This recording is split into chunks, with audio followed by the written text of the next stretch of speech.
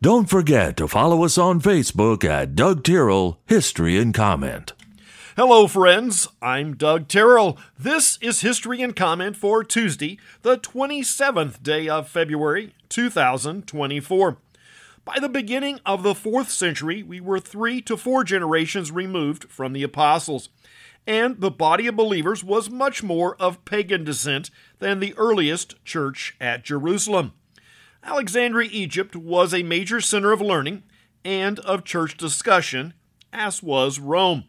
Even in the 1st century Jewish church, folks had trouble grasping how God, as an eternal spirit, could be compressed into human form. There were varying thought processes and concepts. Some were influenced by the polytheistic background of Alexandria and Rome. The Emperor Constantine, having converted to Christianity, wanted a single understanding across the empire and called a council in 325 to hammer out a statement on the subject. The resulting Nicene Creed remains widely accepted. It gets an update in 381, and here we start to see early cornerstones of the Catholic Church. Catholic with a small c means a single and universal church. No group argues that the gospel in the 1st century was to be a single and universal church. On this day in 380, Emperor Theodosius, along with his co-emperors, declared their wish that all Roman citizens convert to Nicene Christianity. This might be one of the worst days in Christian history. It merged the Roman government with the church, or maybe more correctly, made the church a ward of the empire. Any dissent from the official dogma was now in fact treason against the government. We will see this concept hold until well after the Protestant Reformation, and in some regions it still remains. The Church of England is ruled, at least on paper, by the king. Defining the eternal spirit and Christ, or the incarnation of that eternal spirit, remains the great debate in the Western world. In 381, we do not yet see the concept of the Trinity put on paper, but the early suggestions are there. If you were to ask folks on the pew today to define what that term means, there is a very wide response.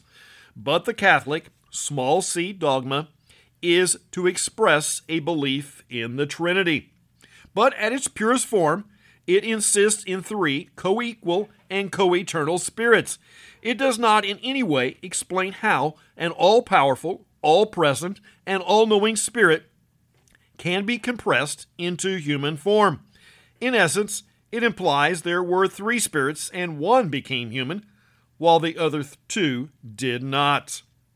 The Catholic dogma therefore calls me a heretic because I believe there is a single eternal spirit and wish to leave the details of the incarnation to the realm of things about God we cannot understand. In 1782, the British House of Commons votes to end war in America. 1801, Congress places the Federal District of Columbia under their control. The original idea was a district neutral of any state. It was surveyed as a square 10 miles on each side, straddling the Potomac River. The Virginia side has 2 cities, and that area was returned to Virginia in the 1840s. The Dominican Republic gains independence from Haiti in 1844. The 2 countries each control roughly half of the island of Hispaniola. While the Dominican Republic is far from a Caribbean paradise, it is quantum leaps ahead of Haiti. What makes Haiti one of the poorest countries in the world could be the subject of a very lengthy study. I do not discount the voodoo element. Abraham Lincoln goes from country lawyer to serious presidential candidate on this day in 1860 when he delivers the Cooper Union speech in New York City.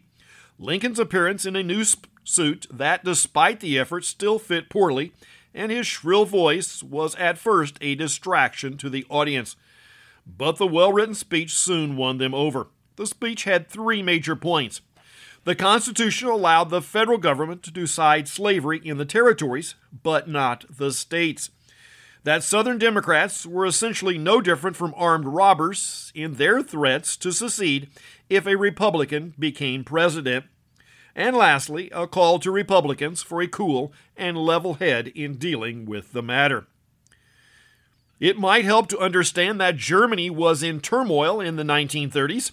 In 1933, the Parliament building in Berlin is set on fire by a Dutch communist. Ralph Nader is 90 years old today. In the 1960s, he was an outspoken advocate for auto safety. The 22nd Amendment is ratified in 1951. This limits a president to serving a total of 10 years. That breaks down to 2 elections, plus if he was a vice president, can also serve 2 years, completing another's term.